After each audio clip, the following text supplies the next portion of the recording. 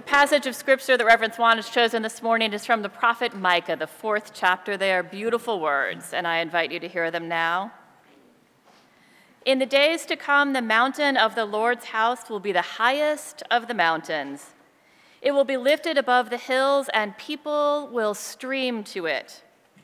Many nations will go and say, "Come, let's go up to the mountain of the Lord, to the house of Jacob's God, so that he may teach us his ways and we may walk in his paths."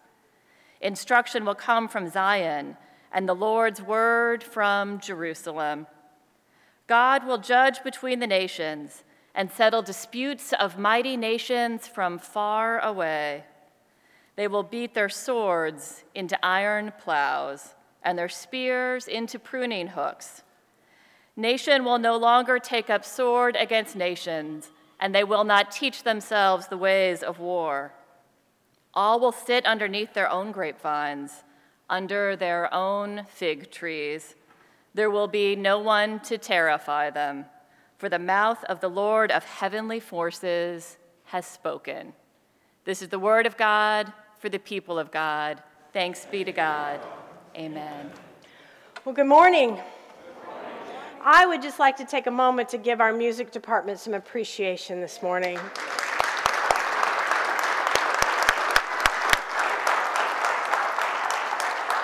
I'm not bragging when I say this, it's just factual. I think that there is no better music in St. Louis on Sunday mornings than right here.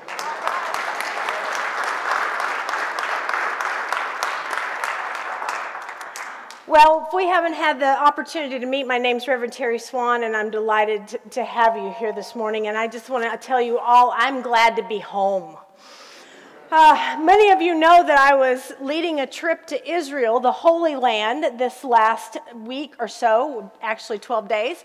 And the day we were supposed to leave was another big snowstorm was coming in, only this time it was the east. December 2nd was the day. And so I arrived at noon at the airport just in time to check in and all of this. And when I checked my bag in, that was the last I saw of that.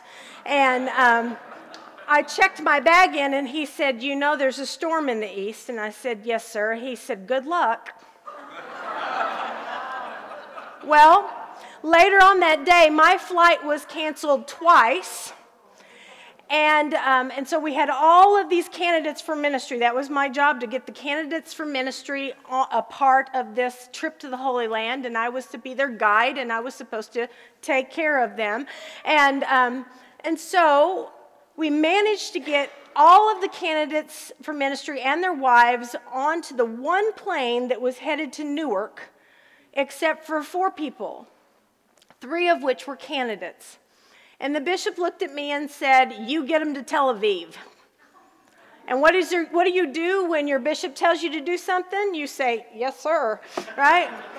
And so I did get them to Tel Aviv, through Toronto to Frankfurt to Tel Aviv.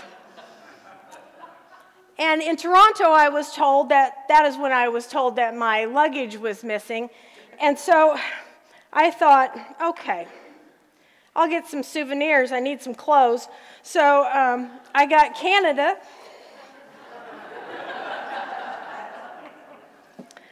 I got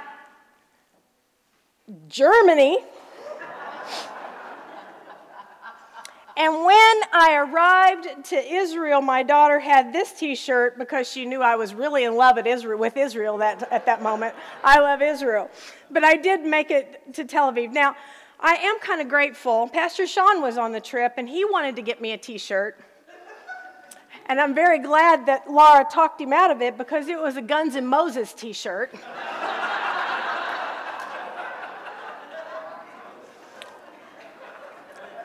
Let's just say it will be a trip. It will take a long time to forget that trip. It was a trip I will always remember. I took the long way to Israel, but I made it, right?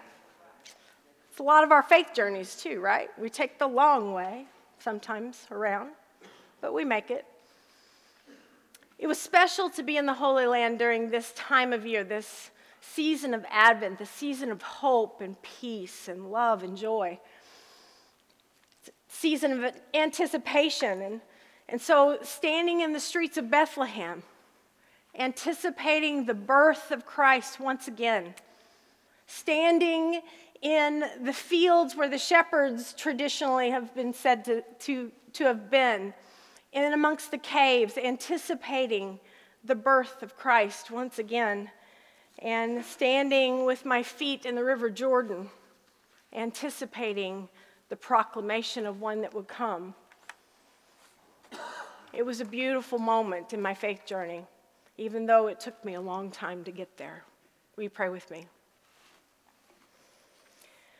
Gracious and holy God, touch our minds and our hearts today that we would hear what you have to say for us.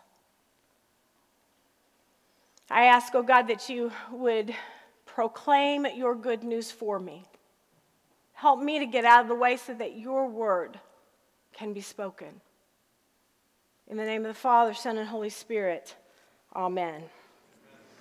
Well, we're in this sermon series right now, 2 Stories, 1 Christmas, in which we're kind of looking at the 2 Gospels that talk about the birth of Christ. That's the Gospel of Matthew and the Gospel of Luke. And we're talking about some of the similarities that we experience and some of the differences in the 2 stories.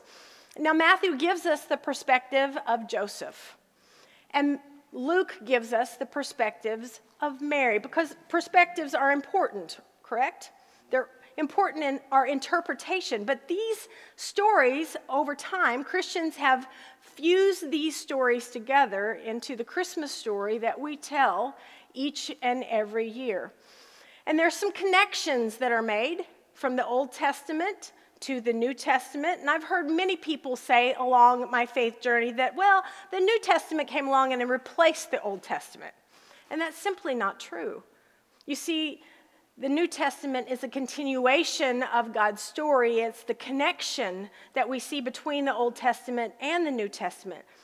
In fact, Christians believe God had one plan of salvation that was revealed through the Israelites, God's chosen people, and then to all people through the fulfillment, Jesus Christ.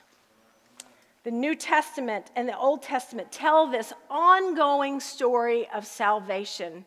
A story for you and a story for me and a story for all people. Now, at the same time, the authors of the New Testament and the Old Testament were proposing these same kind of understandings. The New Testament was actually bringing in something radically new in our understanding. It was the new covenant, the new promise, Jesus' fulfillment of the Israelites' hope in God's promises. Now, just this last week, Reverend Adam Hamilton, who is the pastor of Church of the Resurrection in Kansas City, gave a sermon on this very topic, on the prophets. And I did listen to that sermon, and his sermon is 40 minutes long. I didn't think you wanted to hear all of his sermon, but I will glean a little bit from him this morning and tell you a little bit about the prophets and some of the history that he lifted up. There are 17 prophets that have a book in the Bible. And the major prophets being Isaiah, Jeremiah, Ezekiel, and Daniel. Those are the major prophets. And then the rest of them are considered minor prophets, and basically because they have a shorter book or a shorter story in the Bible. Now, many people think that prophets were the ones that would foretell the future. They would give these proclamations and foretell what was yet to be. But a prophet simply was a person who spoke the declarations of God and many times spoke into the present in which they were living. Prophets had bizarre and peculiar ways. They would proclaim God's promises through action many times. Remember the prophet that wore the yoke to signify that slavery needed to be broken. All of those things, they would do this in peculiar ways. But they were God's voice during a difficult time, a time in which the people had turned away from God's ways. Their message was primarily over and over again, repent, turn back, hold on to God, don't turn away from Him. The prophets denounced the injustice that surrounded them. The prophets denounced the idolatry that was prevalent in the culture of their day. And I would say the prophets have something to say to us as well, right? Idolatry and injustice still are things the society is dealing with. But they did not just scold the people. They brought messages of hope. The prophet Micah, that Pastor Deb read this proclamation, this declaration of God. We hear a hope of a future in that. We hear a hope for us. Even though the prophets spoke to their present time, and many times the prophecy was fulfilled during their time, these proclamations are for us as well. These promises are for us as well. The people needed to hear hope, and we need to hear hope. Amen? You know, Hamilton lifted up some of the things that the people of the prophet's time were dealing with. In 930 BC, the kingdoms were split in half. The northern kingdom was Israel, the southern kingdom was Judah. And these kingdoms were always in danger of being attacked by the dominant force. And history showed that there were different forces that were dominant at different times. We had the Assyrians, we had the Babylonians. All of them were very dominant forces. In the time of Jesus, who was the dominant force? Romans, right? And so kings or kingdoms would pay tribute. They would pay tribute to the dominant force in the way of money to keep peace, to keep those dominant forces away. And they would pay these until their treasuries were depleted. And where do you think they got the money to pay those kingdoms? The people, right? Thus, the prophets spoke of the injustice. They gave the warnings. If you keep this up, it's not going to bode well for you. If you continue to turn away from God and pay tribute to these forces, this is not going to end up well. And that's exactly what happened. They did not listen. And in 722 BC, the Assyrians wiped out the northern kingdom. And then in 586 BC, Babylon took the southern kingdom and destroyed the temple in Jerusalem and exiled the people from their homeland. Now, generation after generation read these words, even though the prophet's prediction was for the people of that time. The Jewish people continued to read these words because history tends to repeat itself, right? And the prophet's call was to comfort the afflicted and afflict the comfortable. The prophet's call was to comfort the afflicted and afflict the comfortable. The Old Testament prophets spoke of a king that would rule with the authority of God. The king would be a descendant of David, and like a shepherd, he would lead his people. But before he came, there would be a messenger that would prepare the way. Now we know of a king that led like a shepherd. Who was that? Jesus. And the one that would prepare the way? John the Baptist. So I invite you to turn to Isaiah. That's going to be in your Pew Bible.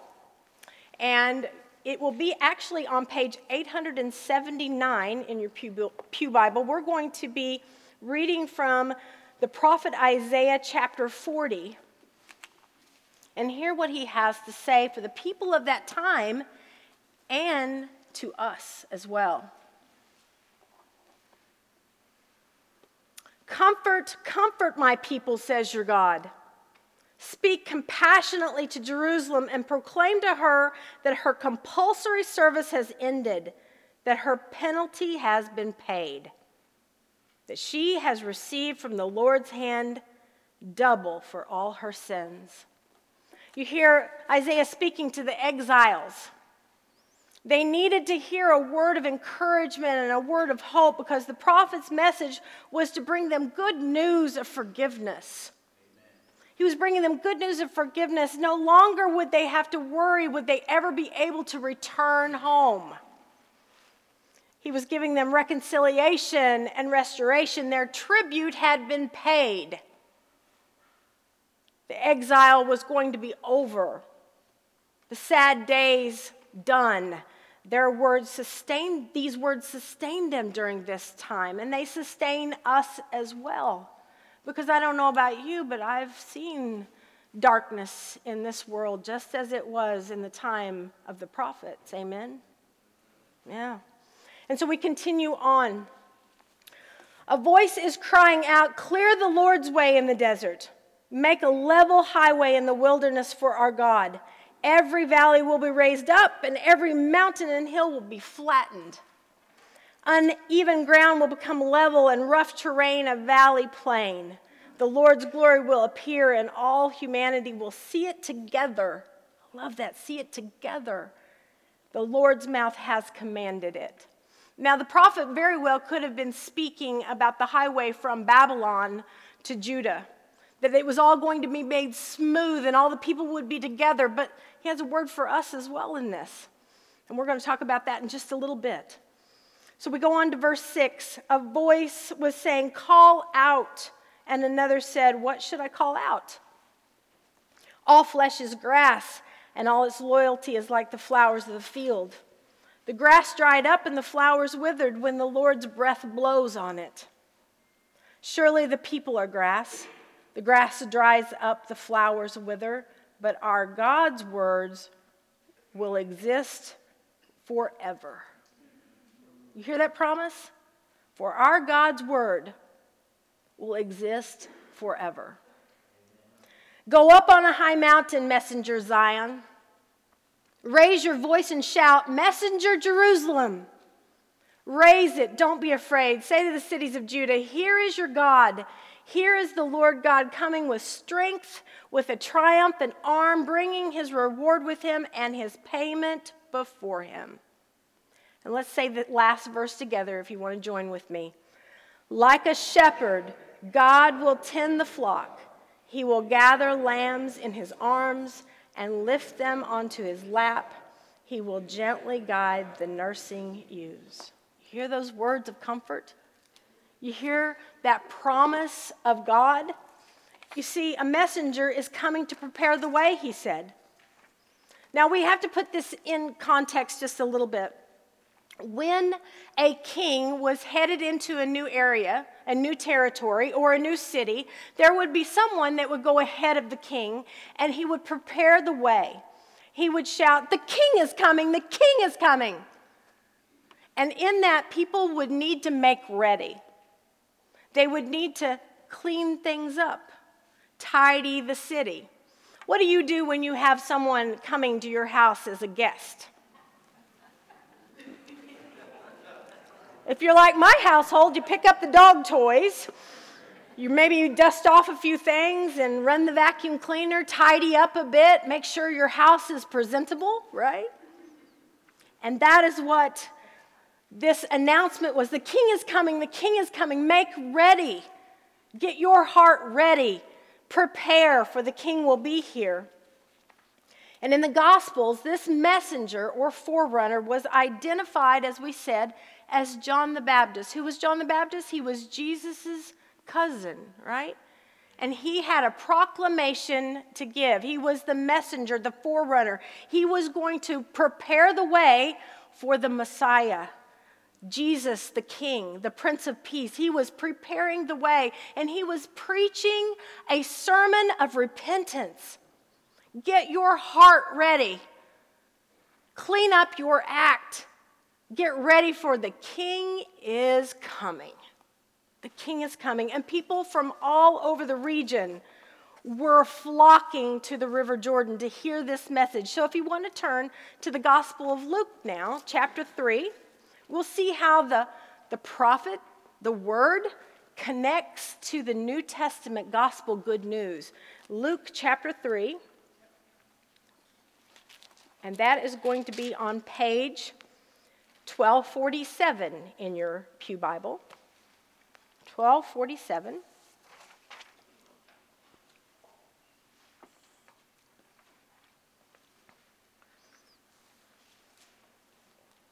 In the 15th year of the rule of the Emperor Tiberius, when Pontius Pilate was governor over Judea and Herod was ruler over Galilee, and his brother Philip was ruler over Iturea and Trachonitis and Licinius. I should just say Charlie, George, and James, because, those words are just difficult.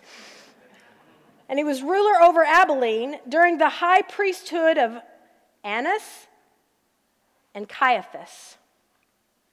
God's word came to John, son of Zechariah, in the wilderness. Now, why did they do that? They lift this up because they want you to know what time. Herod was the ruler. It says that the emperor was Tiberius. This gives you a time frame of when this happened. And so it says, it came to John, son of Zechariah, into the wilderness. Now, the River Jordan is very close to the wilderness. It's just a little bus ride away. And you can imagine that people would have been coming in from Jericho and Bethlehem and all of those places and moving toward the River Jordan. People were coming from all over the region to hear what John had to say. John went throughout the region of the Jordan River calling for people to be baptized to show that they were changing their hearts and lives and wanted God to forgive their sins. This is just as it is written in the scroll of the words of Isaiah the prophet, a voice crying out in the wilderness, prepare the way of the Lord, make his path straight. Every valley will be filled, and every mountain and hill will be leveled. The crooked will be made straight, and the rough places made smooth, and all humanity will see God's salvation. You hear the connection between the Old Testament prophets' words and proclamations and promises, and how John the Baptist was proclaiming those same promises. Now, John would wear an odd outfit. He would wear what the prophets used to wear to grab the attention. He had on camel's hair, it says in the scripture. And so he knew what the prophets had proclaimed, and he wanted the people to see the connection of who was coming. The Messiah was coming.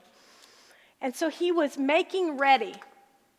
He was telling people, clean up your act. Get your highway leveled out, okay? Get your path smoothed, because the King is coming. And that really, church, is what Advent is about. It's about preparing. It's about anticipating the season of hope.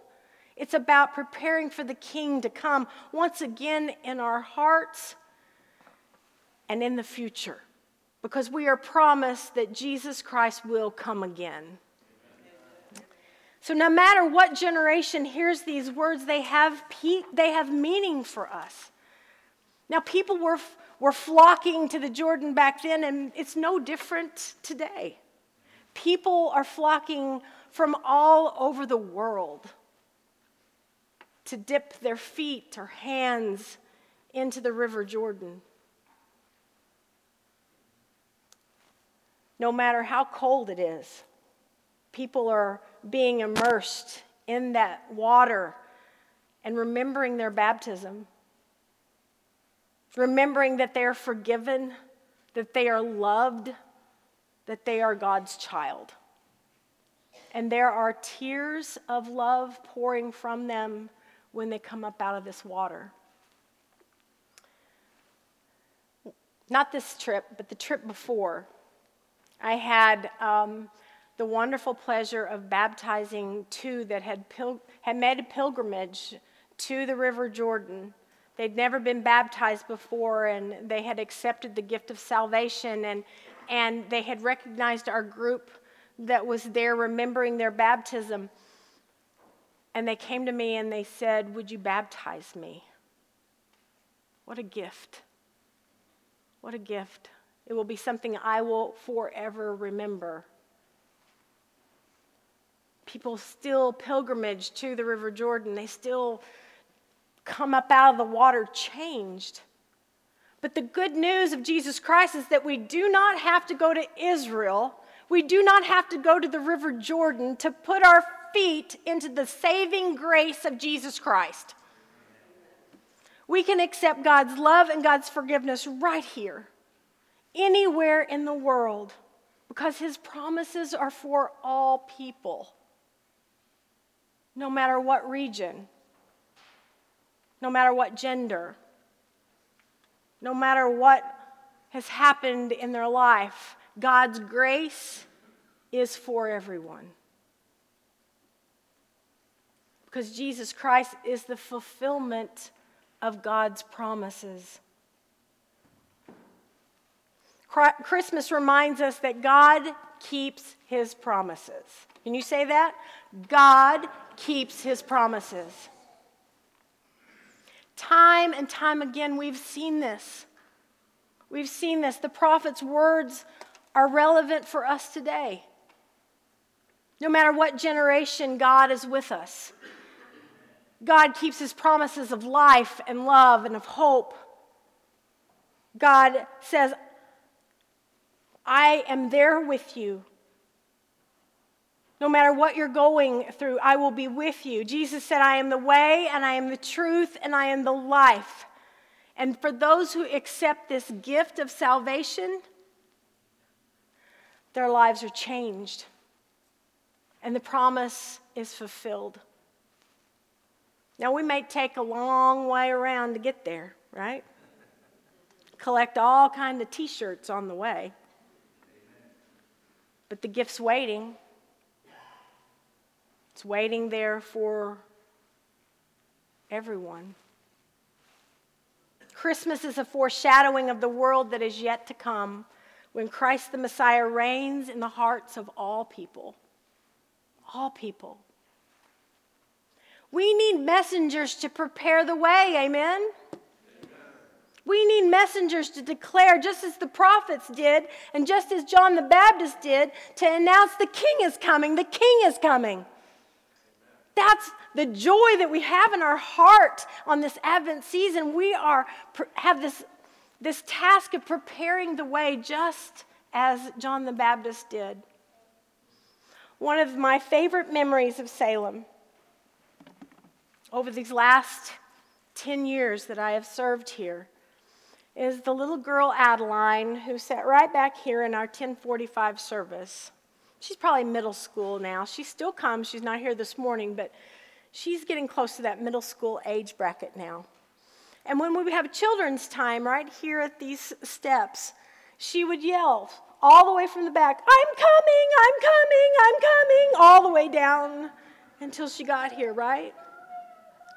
That's right. That's right. She'd yell, I'm coming. Church, wouldn't it be wonderful if we had that kind of excitement? The King is coming, the King is coming, the King is coming. Wouldn't it be great if every Advent season that we shared that with everyone we met? Because in that, have you ever wondered that you have a prophet's job as well? That the promise is fulfilled in Jesus Christ, but how is he going to fulfill it for the future? How is he going to continue to proclaim that he's coming back again? It's through us, right? We're preparing the way. We're preparing the way for people who do not know Jesus to know an amazing hope, to know an amazing love, to know an amazing joy,